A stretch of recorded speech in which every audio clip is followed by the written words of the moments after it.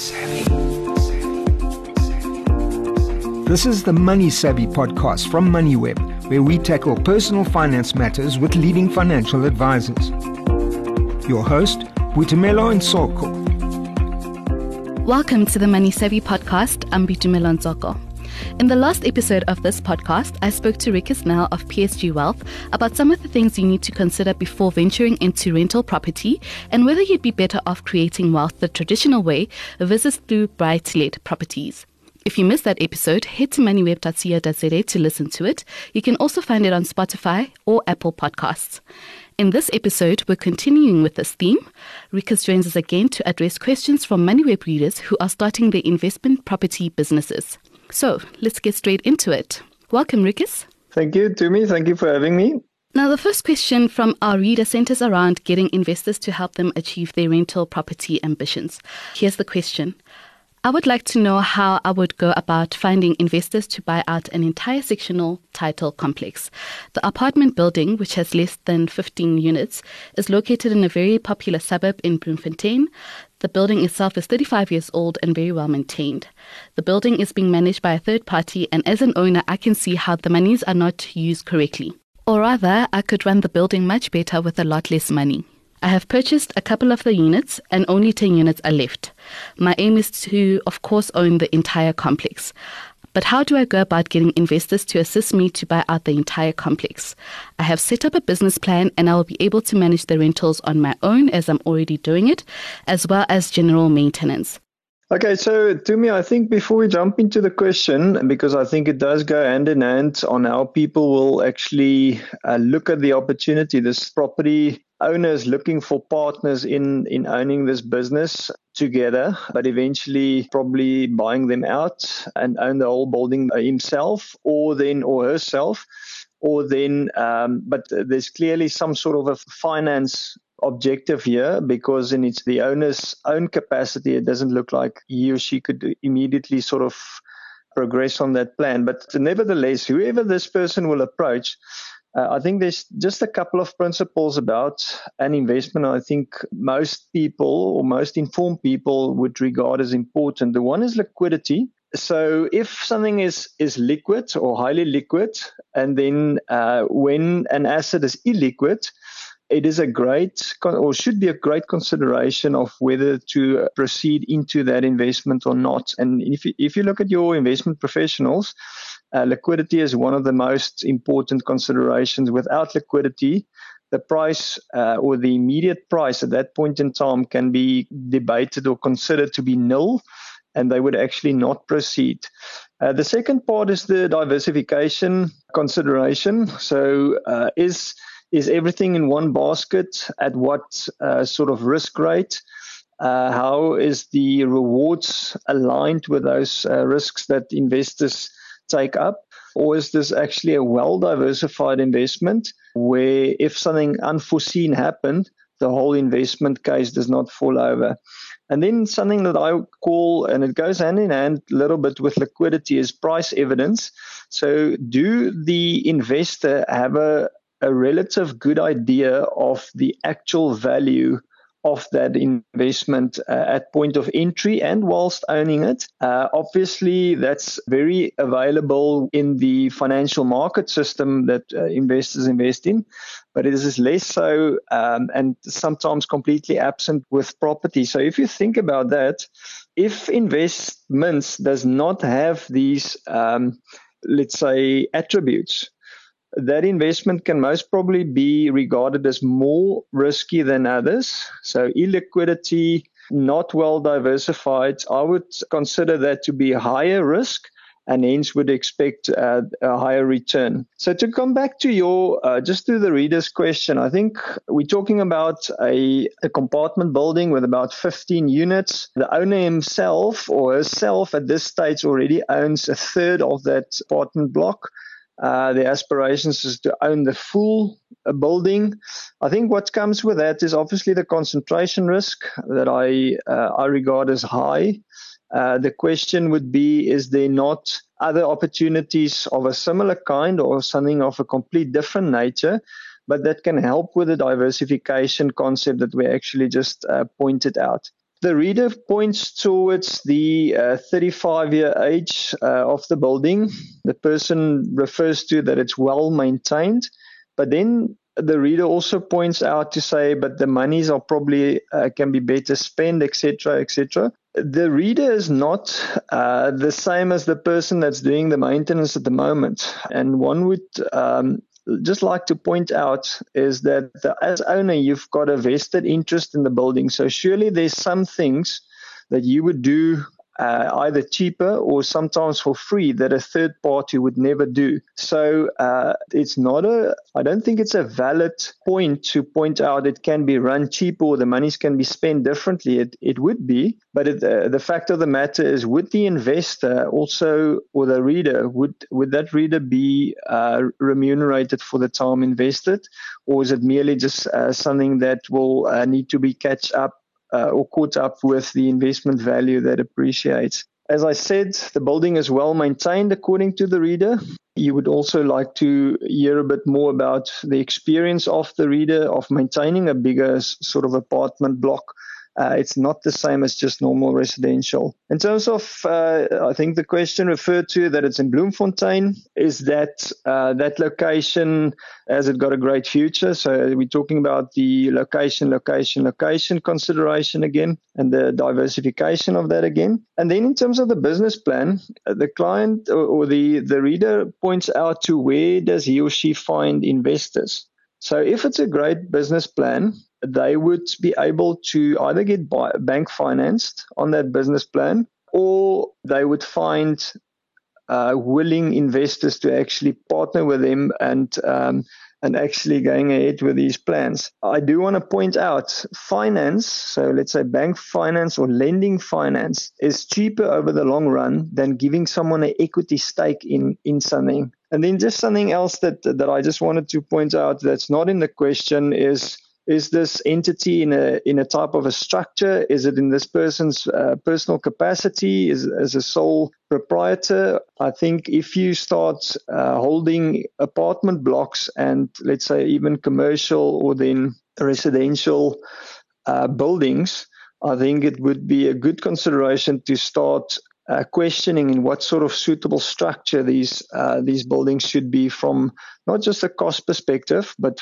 definitely from a liability and a risk perspective, and then obviously the operational side that goes hand in hand with that. With regards to the reader mentioning that the monies are not being used correctly, what due diligence do you think they should undertake before going ahead with the plan to own the entire complex?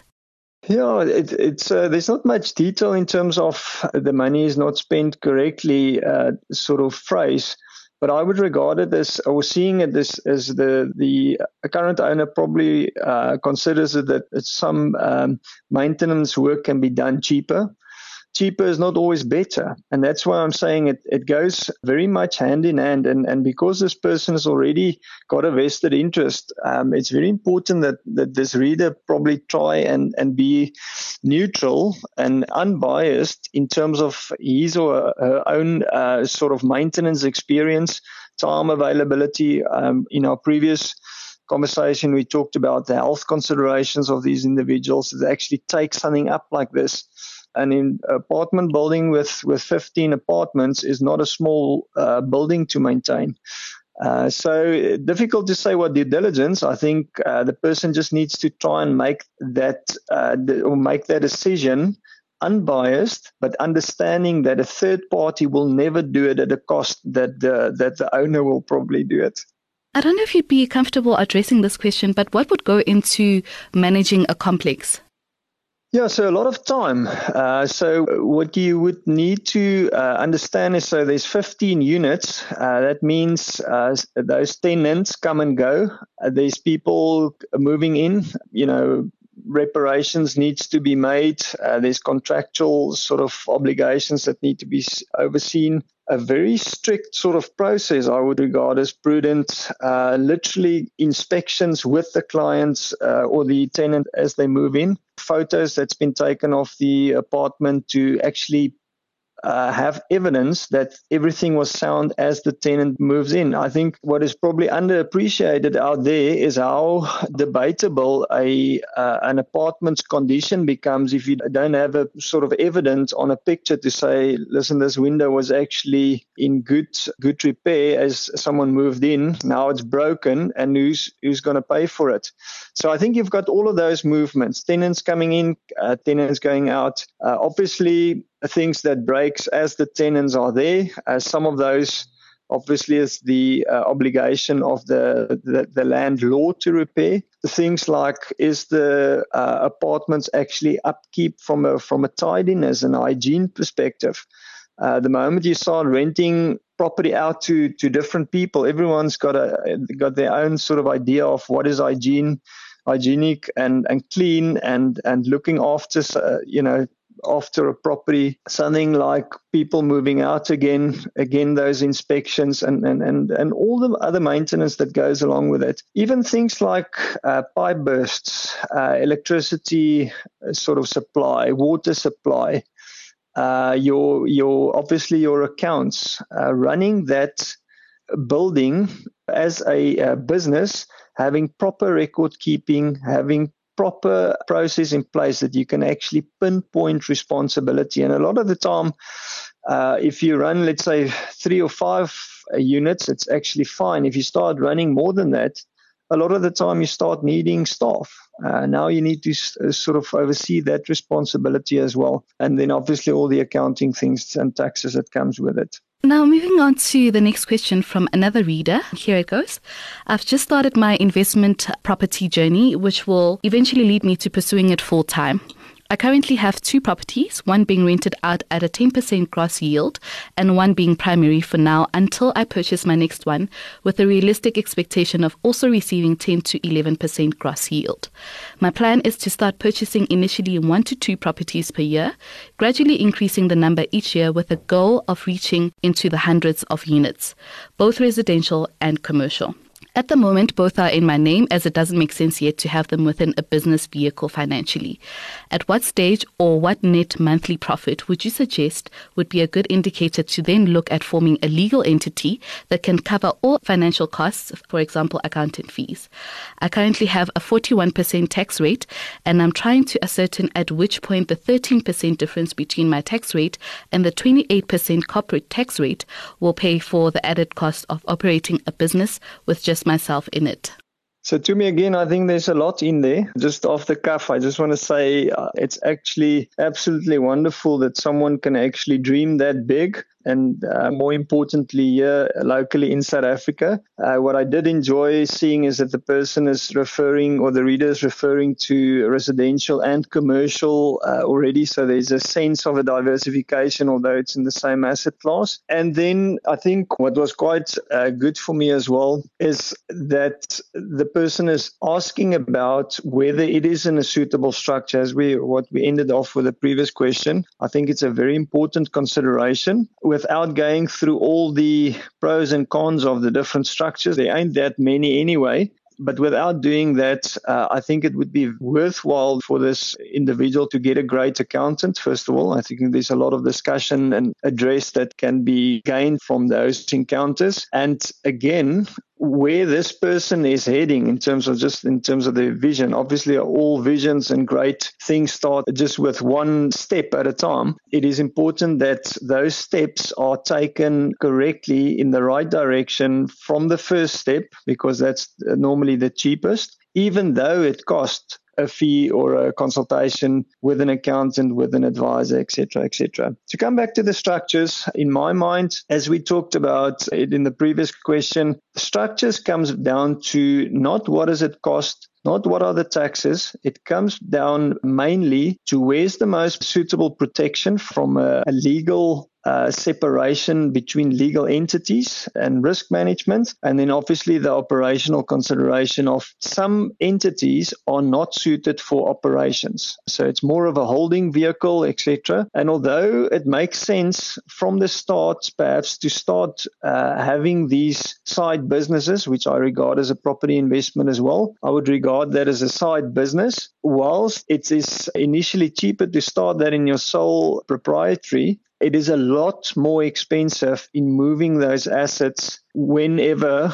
it is needed really from the start, but when that penny drops and someone actually needs to make that move at a later stage. So I would regard it as prudent to, from the first step, and I want to focus merely on the investment property, not the residential property. That's a complete different discussion. But in terms of investment property, to move that first property into a suitable structure, similarly to what that structure should look like right at the end, even when this reader owns the 100 properties or units or into the hundreds, what would have been the suitable structure. And I think what is evident in this question is that if you do those calculations correctly and setting up the right structures from the start, I want to point to, if you don't follow the right route initially, what are the costs? I want to point to that as well. But if you do it correctly, that is where the argument comes in to say it is not as straightforward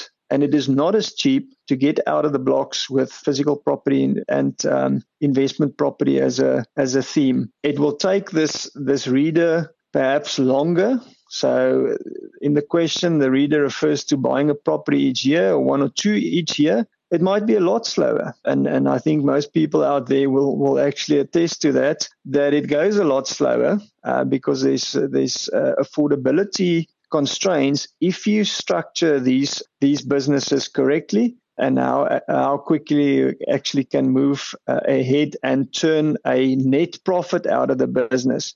In the question, the reader refers to a 10 or a 12% or 13% gross yield. That number has got no meaning.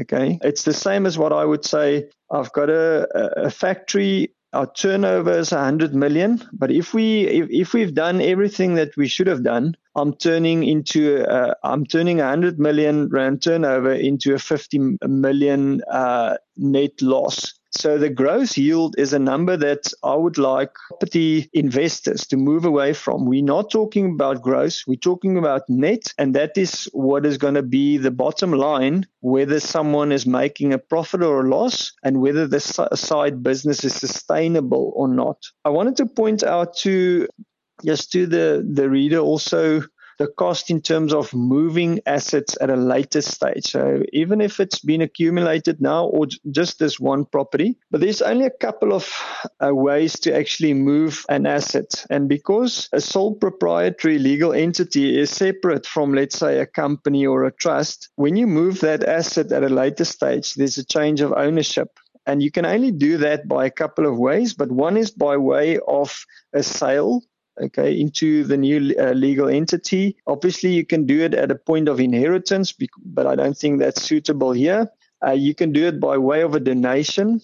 And then obviously, you can lend funds towards the legal entity and they can actually acquire assets in that entity. But all of those options goes along with income tax implications. It goes along with capital gains tax implications. It goes along with estate and donations taxes implications, and obviously the transfer duty implications. So coming back to where we started off with, saying the first step that you make when you set up the side business, it is advisable to actually have a very good understanding of what legal entity is suitable for this business, even if it held 100 units.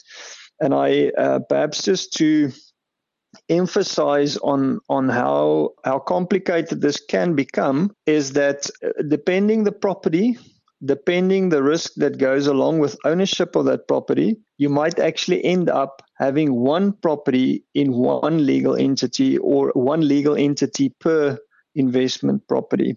The last part that I actually wanted to point out, the reader referred to the difference in income tax between his or her individual income tax at 41% versus the company income tax of 28%. With getting profits out of the company back to the individual also carries a 20% donations taxes. So that difference between the maximum income tax rate for individuals and the income tax rates within companies and getting the profits out of a company back to where you actually want it, perhaps in the individual's name, is actually a lot closer than the 41 versus the 28. It's actually 45 versus the 48% in the company.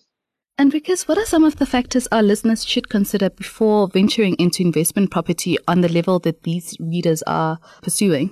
To me, I sense that a lot of people start with investment property as a side business, or they actually want to start something separate to their perhaps career and formal earnings, and that is all good and fine. Starting a business, all of us that actually as venture into those, and even people that has not venture into that, it's quite a daunting route, and it is a challenging route, and it is complicated. I think the perception out there is that owning physical property and starting that type of side business is a lot easier, because many people, before they actually buy an investment property, they might perhaps have a primary residence, and they get a feel for the asset class, what the price does over time, what the maintenance does at times, etc., etc. So I think, and that's part of the debate. I think the perception out there is that it is a less complicated side business to start. Having said that, being perhaps a little bit less complicated does not necessarily make that a good business. And the points I'm making throughout is that it has to be run like a business. If you have a lot of business sense and you're business savvy, and that's a quite a overall sort of streetwise legislative, accounting, management, operationally, maintenance savvy, then I think you will find it less complicated and manageable. If you don't have those attributes, or that it's not necessarily attributes, let's call it experience, it means that you will need to actually acquire that experience and not by making your own mistakes. So I think for me, if you're asking what people should consider, it has to be run like a business. People has to be serious about record keeping,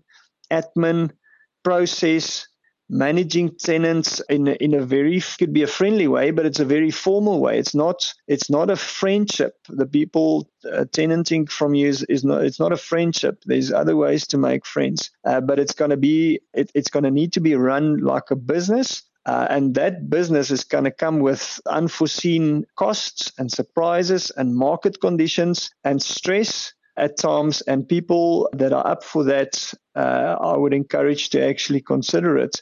People that are not up for that, I'm pointing out that there are different ways of wealth creation. And just lastly, would you advise going into rental property on this scale? Yeah, so I think just start with one property. I mean, get a feel for it. So this person, as I pointed out, it's fantastic that someone dreams big, and you always want to encourage that. And actually, you also want to equip and support someone with that. But what this person also refers to is that he's just started his investment journey and physical property investment journey, and that he actually will need to actually prove to him or herself and to everyone else that might be involved that he or she can run this actually profitably over a period of time. So I would say start right.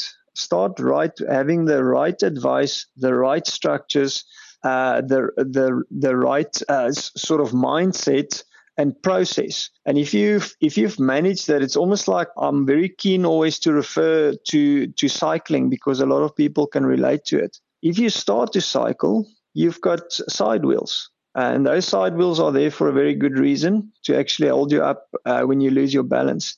As people sort of progresses, they can actually become a little bit more competitive out there, and they can cycle faster at a safer or faster speed, but still in a safe way. And later you start racing, but you can't start racing before you've actually been on a cycle for a couple of years. So I would consider it wise to start with one property, prove yourself, get the ropes, and understand what it's involved.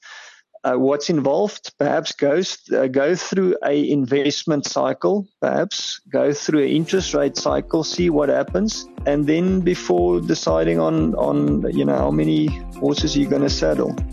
Thank you so much, Richus. That was Richus Nel, who is a certified financial planner at PSG Wealth. Thanks for listening to the Money Savvy podcast hosted by Boitumelo and Soko. To listen to more MoneyWeb podcasts, go to moneyweb.co.za or the MoneyWeb app and follow MoneyWeb News for daily updates. Money Savvy.